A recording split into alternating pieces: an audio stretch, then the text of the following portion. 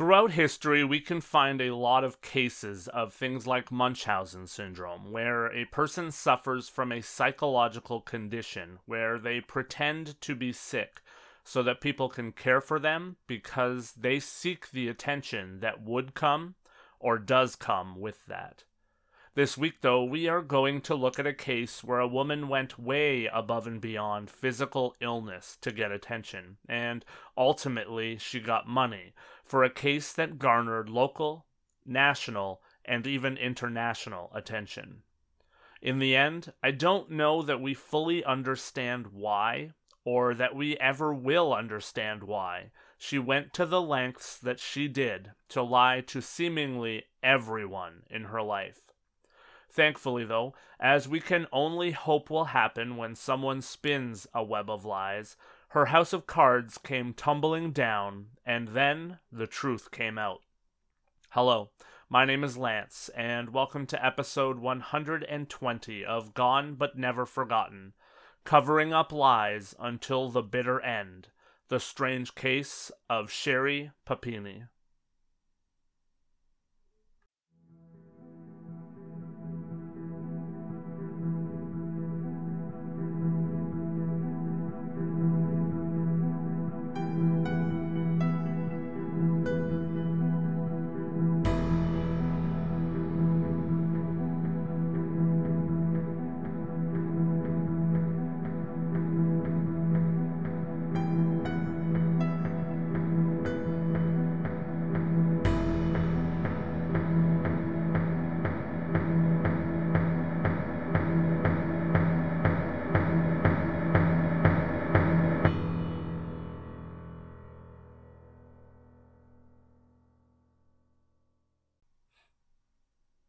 Sherri Louise Grafe was born on June 11th of 1982 to Richard and Loretta Grafe, and she grew up in Redding, California.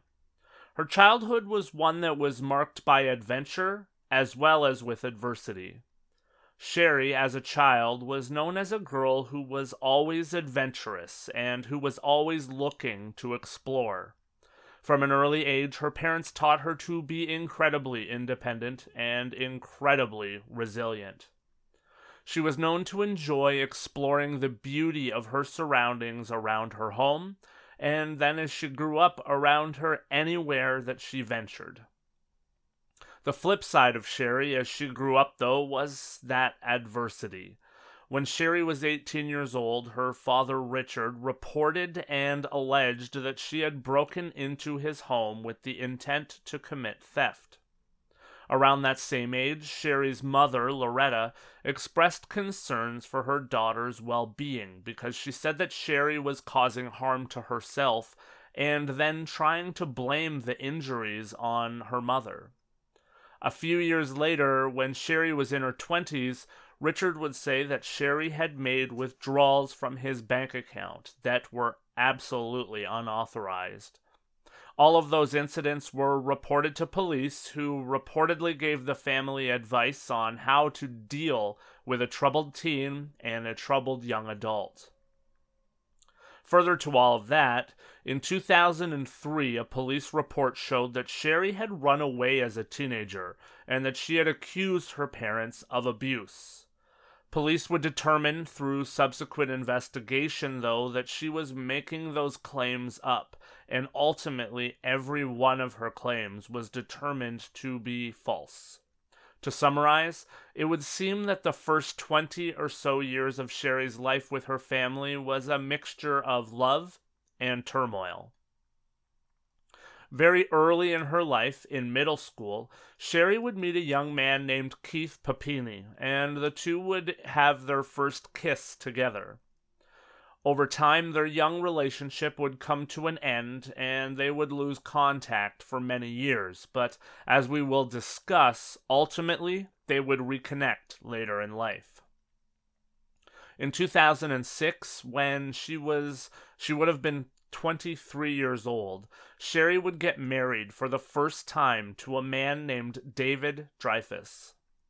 During later court proceedings, it would come out that investigators found that even that marriage had been a farce. According to Sherri's mother, Sherri and David had traveled around the world together for a time, and they had lived together. But it would later be discovered through David that the two had never lived together, and that they had only been abroad together one time, and that was when Sherri had visited him while he was deployed in Japan. David was a member of the military, and David said that he and Sherri had actually gotten married so that she would have access to his health insurance, because she was experiencing health problems due to the fact that she had been giving regular egg donations for many years. David also said that Sherri had told him that she had been abused extensively by her parents growing up. When the man returned from his deployment overseas in 2007, Sherri informed him that she wanted to have a divorce because she had found someone else that she wanted to be with. Sherri and Keith would reconnect later, and as mentioned, they first met when Keith was in 7th grade and Sherri was in 8th grade. In her blog online about her wedding, she laid out that when the two reconnected, it was love at first sight, and by the time that they had been on 3 dates together, they both knew that they were head over heels for one another, and she also said that they had then spent every day together since, growing a blossoming and a torrid love. She said in that blog that Keith made her happier than she had ever been in her entire life. And she said that their lives were full of life, love, and laughter. Sherri said that they were best friends and that they were indeed the perfect couple. On October 10th of 2009, the two would get married, and then they would ultimately have 2 children together, Tyler and Violet. Everyone that knew the couple from a distance believed that everything was indeed beyond perfect for the young family. It would seem that for many years the lives of Sherri and Keith and their children were largely uneventful. That was until November 2nd of 2016. On that date, Sherri would go out for a jog near their home in Shasta County, California, and she was last seen by anyone at approximately 2 p.m. When Keith came home that day from work around 5 p.m., he immediately knew that something was wrong. He arrived home and he discovered that neither Sherri nor their children were home, which was incredibly strange and out of character. Keith astutely decided to call the person that looked after Tyler and Violet to find out what time Sherri had come by to pick the children up. When he was told that the children were still there, Keith immediately knew that something was very wrong. He tried to use the Find My Phone app to locate Sherri's cell phone and her earbuds, and they were found at the intersection of Sunrise Drive and Old Oregon Trail, which was approximately 1 mile away from their home.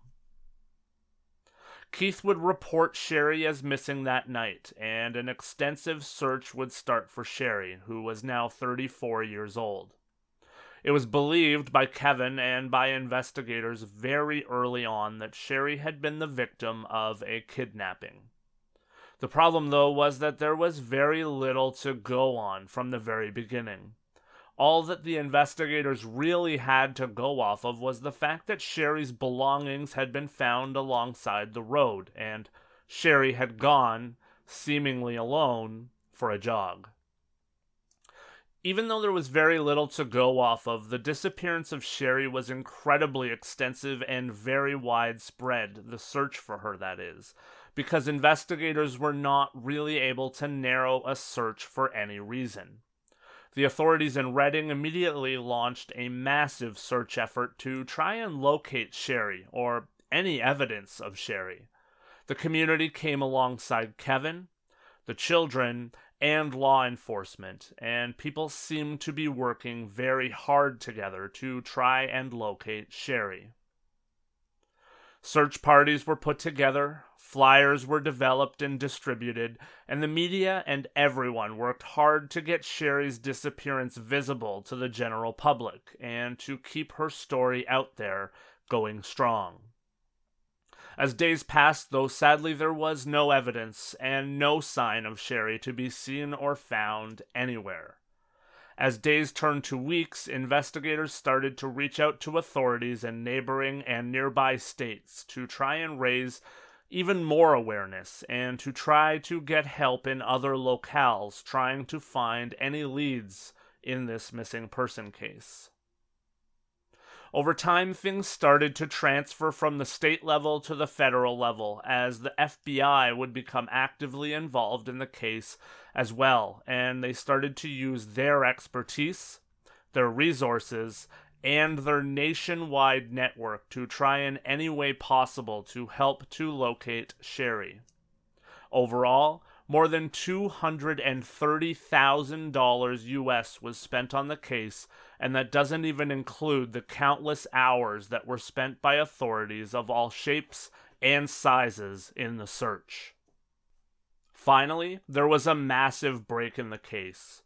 After being missing for 3 weeks, Sherri was found in the early hours of Thanksgiving Day, approximately 150 miles to the south of where her phone and her earbuds had been found.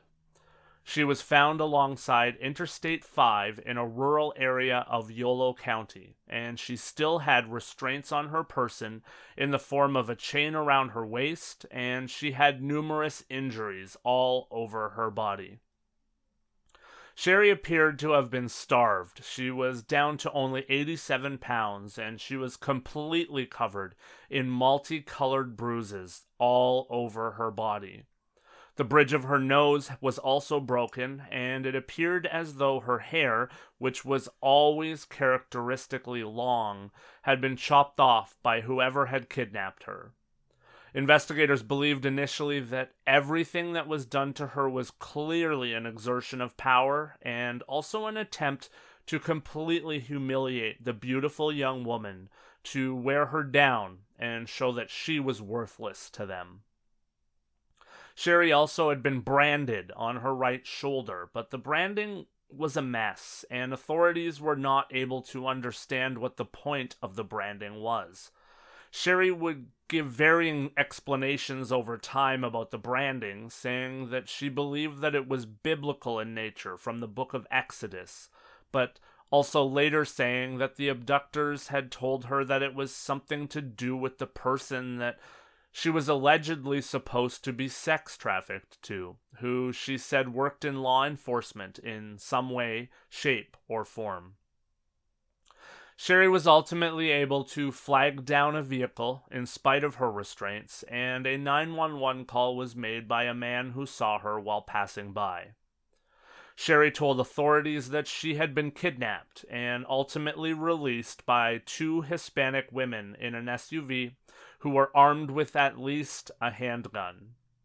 Authorities immediately held a press conference to alert the public of those facts so that they could be diligent, but also keep their eyes out for any sign of these 2 women. Sherri said that the women had forced her into their SUV at gunpoint. Sherri's family, as one can really only imagine, was absolutely ecstatic to have Sherri returned, even in a beaten and bruised state. It eased their minds, and she was even home in time for the holidays. Sherri's sister even told People magazine in an interview, quote, "I feel like it was a whole world effort, just with everyone posting on Facebook and the news coverage that we got. It was an amazing Thanksgiving," unquote.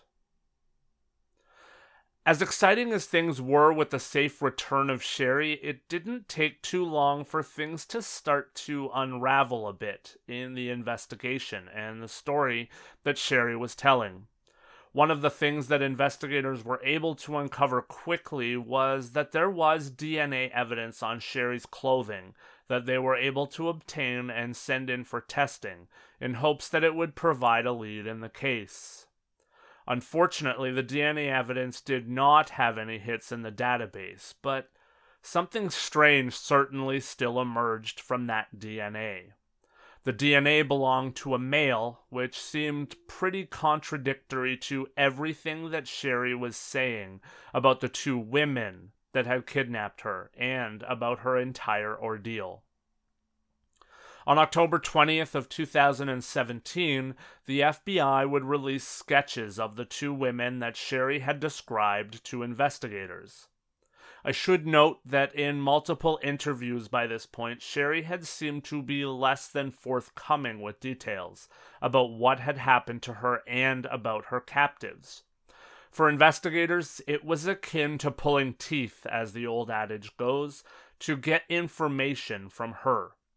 Sherri said that she was nervous because she was told that the person behind her kidnapping was from law enforcement, and that meant that she didn't know who may still be watching her or still be after her. The only descriptions that the sketch artists were able to really get from Sherri was that one of the women was in her 20s or 30s, and she was approximately 5'5" tall, with a medium build and coarse, curly dark hair. She also had thin eyebrows and pierced ears. The second woman was said to be in her 40s, and she was 5'7" tall, and she had straight dark hair with some gray in it, and thick eyebrows.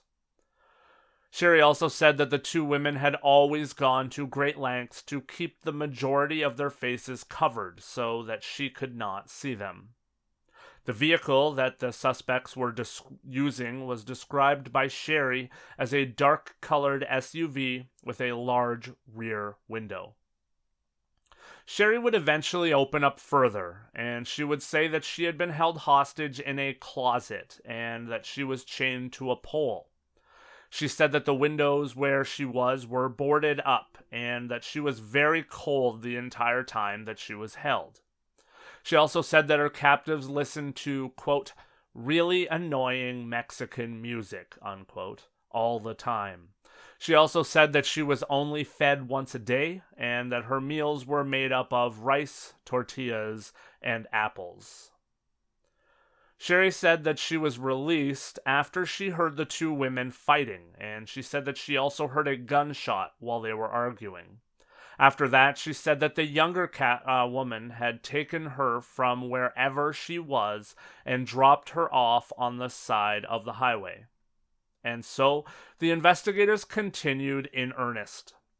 Investigators were looking for the SUV, they were looking for two Hispanic women, and they were looking for anything else that they could find in terms of evidence. Over the investigation, detectives conducted 20 different search warrants, even as far away as Michigan, and they also spent a lot of time examining cell phone records, bank accounts, and even social media accounts to try and get a break in the case. Meanwhile, Hispanic women living in California were afraid that people would look at them and deem that they looked like one of the renderings that was now public. California's Hispanic population makes up almost 40% of the state, so you can imagine the shockwaves that were being felt within that community. It would take a lot of time before investigators started to break the case, but I should mention here that many people who were working the case were starting to wonder what was truly going on. Some things did not add up, including very specific details about some circumstances that were described by Sherri, followed by other things with no explanation that seemed very basic. Also, investigators started to note inconsistencies in Sherri's story. What would amount to really one of the major breaks in the case was when investigators got permission to run the male DNA that they found on Sherri's clothing against DNA databases like 23andMe and Ancestry, and it would be effective. The permission was granted on March 19th of 2020, and the DNA was a close match to a man in one of those databases. That man had 2 sons, and one of those sons turned out to be an ex-boyfriend of Sherri Papini. On June 9th of 2020, investigators were tracking the man in question. His name was James Reyes, and they managed to get his DNA from an iced tea bottle in his garbage and match it to the sample that they had found on Sherri's clothing. Investigators would attend James's home on August 10th of 2020 and conduct an interview with him. The interview would go for approximately 1 hour, and James started by denying that he knew anything about Sherri's disappearance, except for what he had seen in the media. And James also said that he had not had any contact with Sherri for many, many years. However, as he was pressed, the truth started to come out.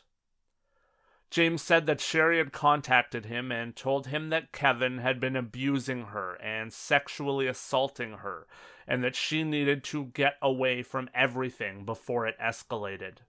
She also said that she had notified the police of the abuse, but that the police had not stepped in and changed anything at all. James said that the two came up with a plot where James would pick Sherri up in Redding and take her to his home in Costa Mesa to get her out of that situation. Costa Mesa is approximately 600 miles away from Redding. James also told investigators that while Sherri stayed at his house, she had secluded herself in a room by herself for most of the time that she was there.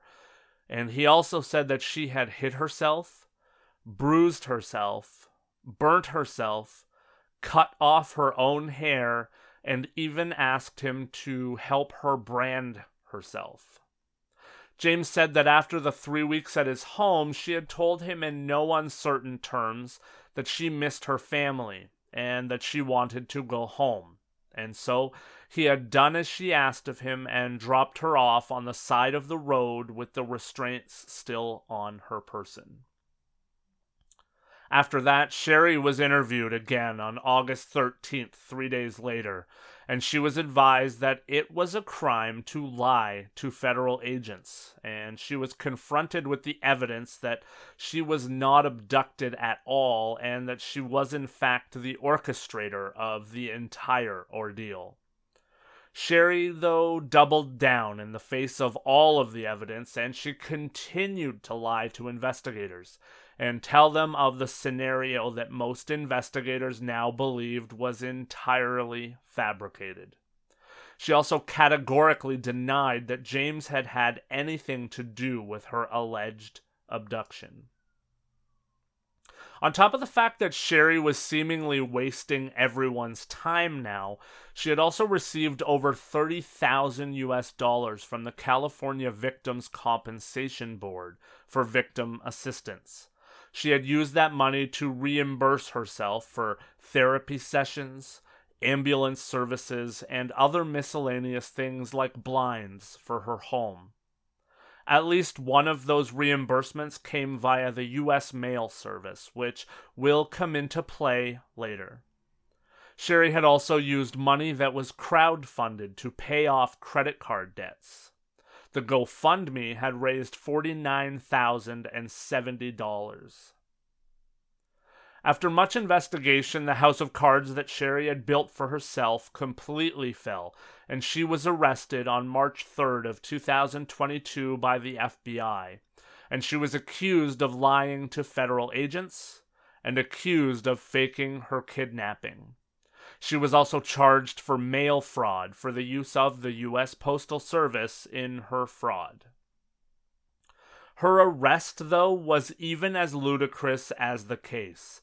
Just like this entire story, for that matter, law enforcement followed her as she took her children to music lessons because they wanted to arrest Sherri when the children were not with her, so that they could protect the children from the situation and protect them in the event that they needed to use any force to arrest Sherri. Sherri was told that there was an accident involving her vehicle, and she came out of the music lessons alone and was told then that she was under arrest. Sherri responded by yelling "no" at the agent, and then she ran away and threw her phone. All of that, though, was obviously for naught. 6 weeks after her arrest on April 18th of 2022, Sherri Papini would sign a plea deal, and she admitted that she had orchestrated the entire abduction and the entire hoax. She pled guilty to mail fraud and pled guilty to making false statements to a federal agent. She said that she was embarrassed and that she would embark on a lifelong mission to atone for what she had done. She did face a maximum sentence for her crimes of 25 years in prison and a maximum fine of $600,000 US.